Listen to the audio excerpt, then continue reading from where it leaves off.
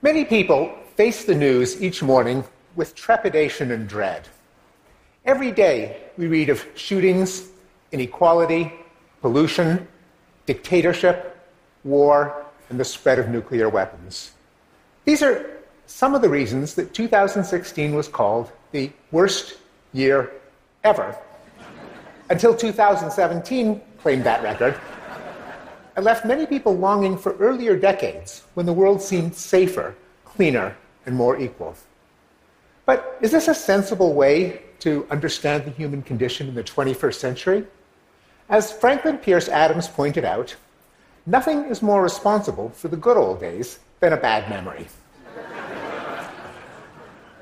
You can always fool yourself into seeing a decline if you compare bleeding headlines of the present with rose-tinted images of the past.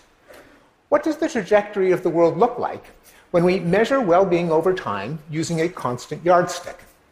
Let's compare the most recent data on the present with the same measures 30 years ago.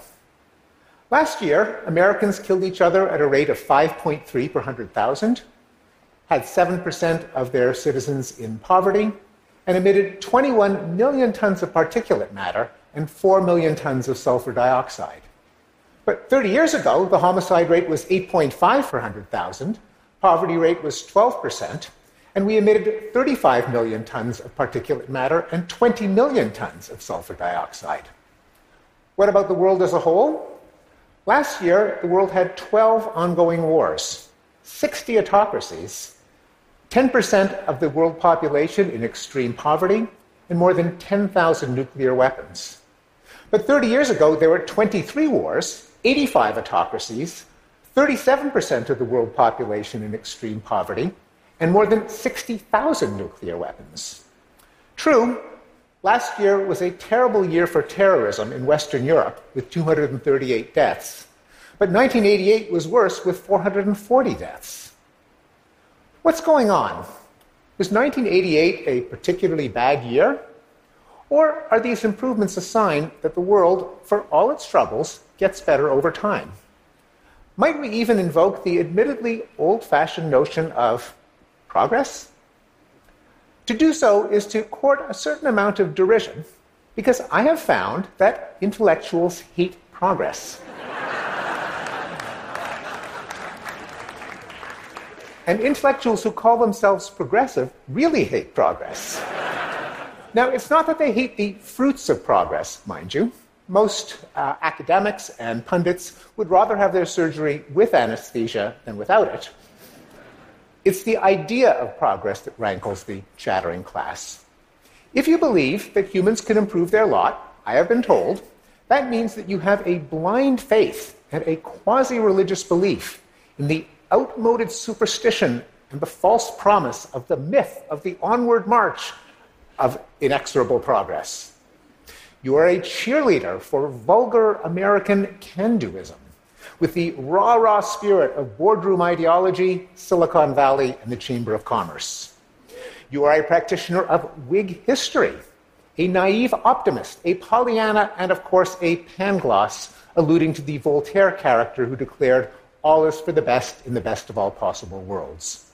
Well, Professor Pangloss, as it happens, was a pessimist. A true optimist believes there could be much better worlds than the one we have today. But all of this is irrelevant because the question of whether progress has taken place is not a matter of faith or having an optimistic temperament or seeing the glass as half full. It's a testable hypothesis. For all their differences, people largely agree on what goes into human well-being. Life, health, sustenance, prosperity, peace, freedom, safety, knowledge, leisure, happiness. All of these things can be measured. If they have improved over time, that, I submit, is progress. Let's go to the data. Beginning with the most precious thing of all, life. For most of human history, life expectancy at birth was around 30. Today, worldwide, it is more than 70, and in the developed parts of the world, more than 80. 250 years ago, in the richest countries of the world, a third of the children did not live to see their 5th birthday. Before the risk was brought down 100-fold, today that fate befalls less than 6% of children in the poorest countries of the world. Famine is one of the four horsemen of the apocalypse and could bring devastation to any part of the world. Today, famine has been banished to the most remote and war-ravaged regions. 200 years ago, 90% of the world's population subsisted in extreme poverty. Today, fewer than 10% of people do. For most of human history, the powerful states and empires were pretty much always at war with each other, and peace was a mere interlude between wars. Today, they are never at war with each other. The last great power war pitted the United States against China 65 years ago. More recently, wars of all kinds have become fewer and less deadly. The annual rate of war has fallen from about 22 per 100,000 per year in the early 50s to 1.2 today. Democracy has suffered obvious setbacks in Venezuela, in Russia, in Turkey, and is threatened by the rise of authoritarian populism in Eastern Europe and the United States. Yet the world has never been more democratic than it has been in the past decade, with 2/3 of the world's people living in democracies. Homicide rates plunge whenever anarchy and the code of vendetta are replaced by the rule of law. It happened when feudal Europe was brought under the control of centralized kingdoms, so that today a Western European has 1/35th the chance of being murdered compared to his medieval ancestors. It happened again in colonial New England, in the American Wild West when the sheriffs moved to town, and in Mexico. Indeed, we've become safer in just about every way. Over the last century, we've become 96% less likely to be killed in a car crash, 88% less likely to be mowed down on the sidewalk, 99% less likely to die in a plane crash, 95% less likely to be killed on the job, 89% less likely to be killed by an act of God, such as a drought, flood, wildfire, storm, volcano, landslide, earthquake, or meteor strike, presumably not because God has become less angry with us, but because of improvements in the resilience of our infrastructure. And what about the quintessential act of God, the projectile hurled by Zeus himself? Yes, we are 97% less likely to be killed by a bolt of lightning. Before the 17th century, no more than 15% of Europeans could read or write. Europe and the United States achieved universal literacy by the middle of the 20th century, and the rest of the world is catching up. Today, more than 90% of the world's population under the age of 25 can read and write. In the 19th century, Westerners worked more than 60 hours per week. Today, they work fewer than 40. Thanks to the universal penetration of running water and electricity in the developed world, and the widespread adoption of washing machines, vacuum cleaners, refrigerators, dishwashers, stoves, and microwaves, the amount of our lives that we forfeit to housework has fallen from 60 hours a week to fewer than 15 hours a week. Do all these gains in health, wealth, safety, knowledge, and leisure make us any happier? The answer is yes. In 86% of the world's countries, happiness has increased in recent decades. Well, I hope to have convinced you that progress is not a matter of faith or optimism, but is a fact of human history. Indeed, the greatest fact in human history. And how has this fact been covered in the news? A tabulation of positive and negative emotion words in news stories has shown that during the decades in which humanity has gotten healthier, wealthier, wiser, safer, and happier, the New York Times has become increasingly morose, and the world's broadcasts, too, have gotten steadily glummer. Why don't people appreciate progress? Part of the answer comes from our cognitive psychology. We estimate risk using a mental shortcut called the availability heuristic. The easier it is to recall something from memory, the more probable we judge it to be. The other part of the answer comes from the nature of journalism. Captured in this satirical headline from The Onion, CNN holds morning meeting to decide what viewers should panic about for the rest of the day.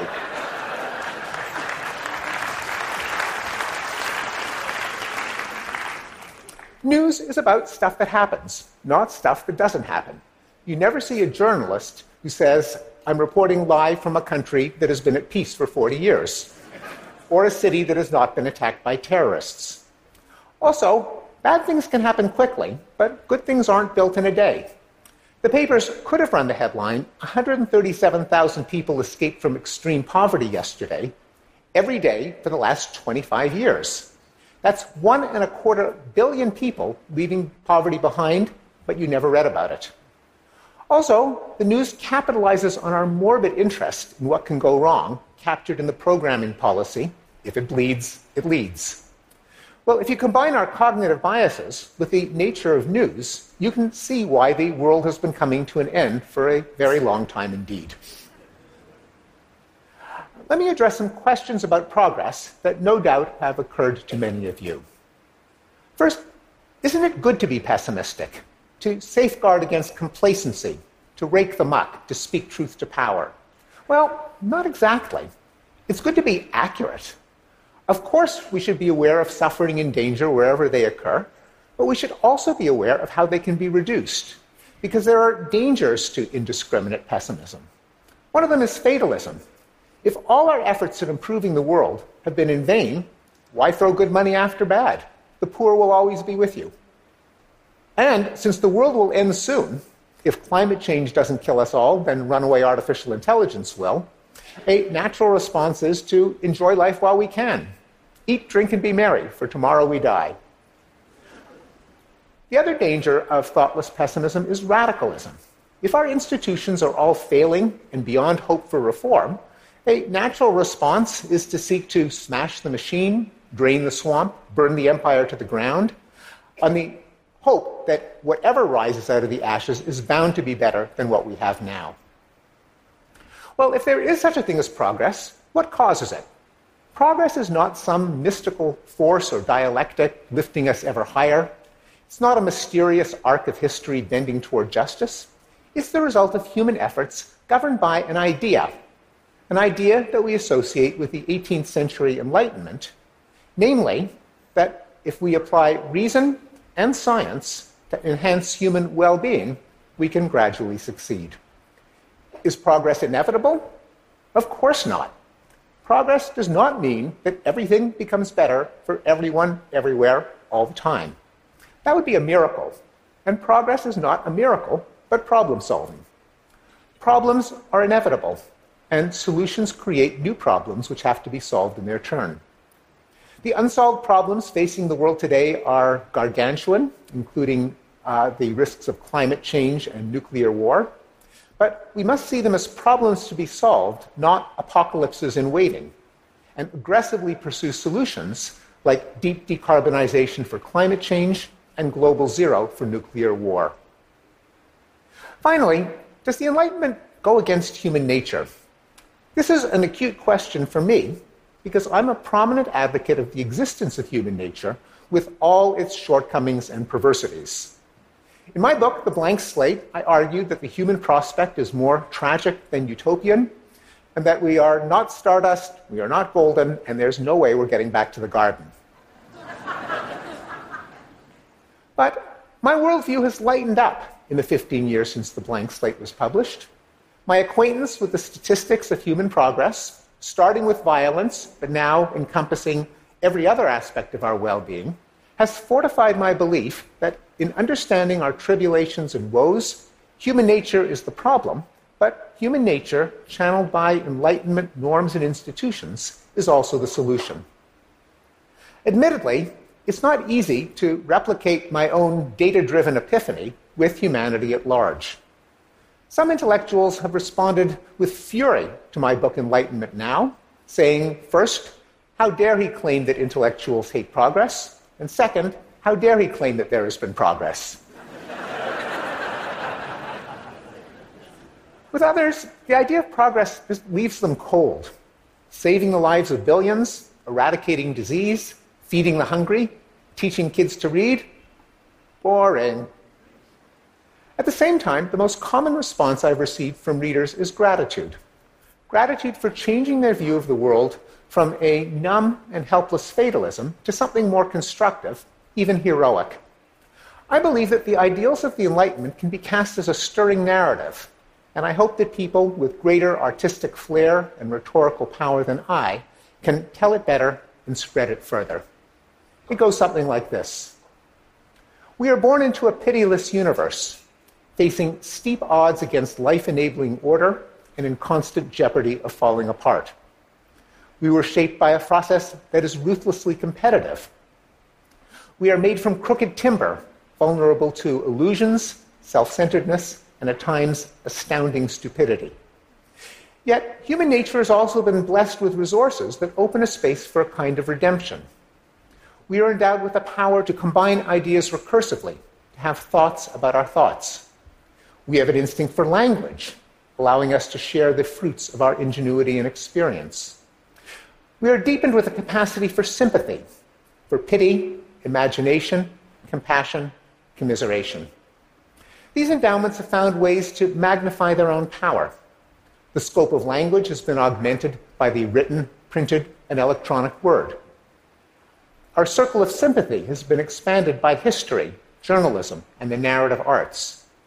And our puny rational faculties have been multiplied by the norms and institutions of reason: intellectual curiosity, open debate, skepticism of authority and dogma, and the burden of proof to verify ideas by confronting them against reality. As the spiral of recursive improvement gathers momentum, we eke out victories against the forces that grind us down, not least the darker parts of our own nature. We penetrate the mysteries of the cosmos, including life and mind. We live longer, suffer less, learn more, get smarter, and enjoy more small pleasures and rich experiences. Fewer of us are killed, assaulted, enslaved, exploited, or oppressed by the others. From a few oases, the territories with peace and prosperity are growing and could someday encompass the globe. Much suffering remains, and tremendous peril, but ideas on how to reduce them have been voiced, and an infinite number of others are yet to be conceived. We will never have a perfect world, and it would be dangerous to seek one. But there's no limit to the betterments we can attain if we continue to apply knowledge to enhance human flourishing. This heroic story is not just another myth. Myths are fictions, but this one is true. True to the best of our knowledge, which is the only truth we can have. As we learn more, we can show which parts of the story continue to be true and which ones false, as any of them might be, and any could become. And this story belongs not to any tribe, but to all of humanity, to any sentient creature with the power of reason and the urge to persist in its being. For it requires only the convictions that life is better than death, health is better than sickness, abundance is better than want, freedom is better than coercion, happiness is better than suffering, and knowledge is better than ignorance and superstition. Thank you.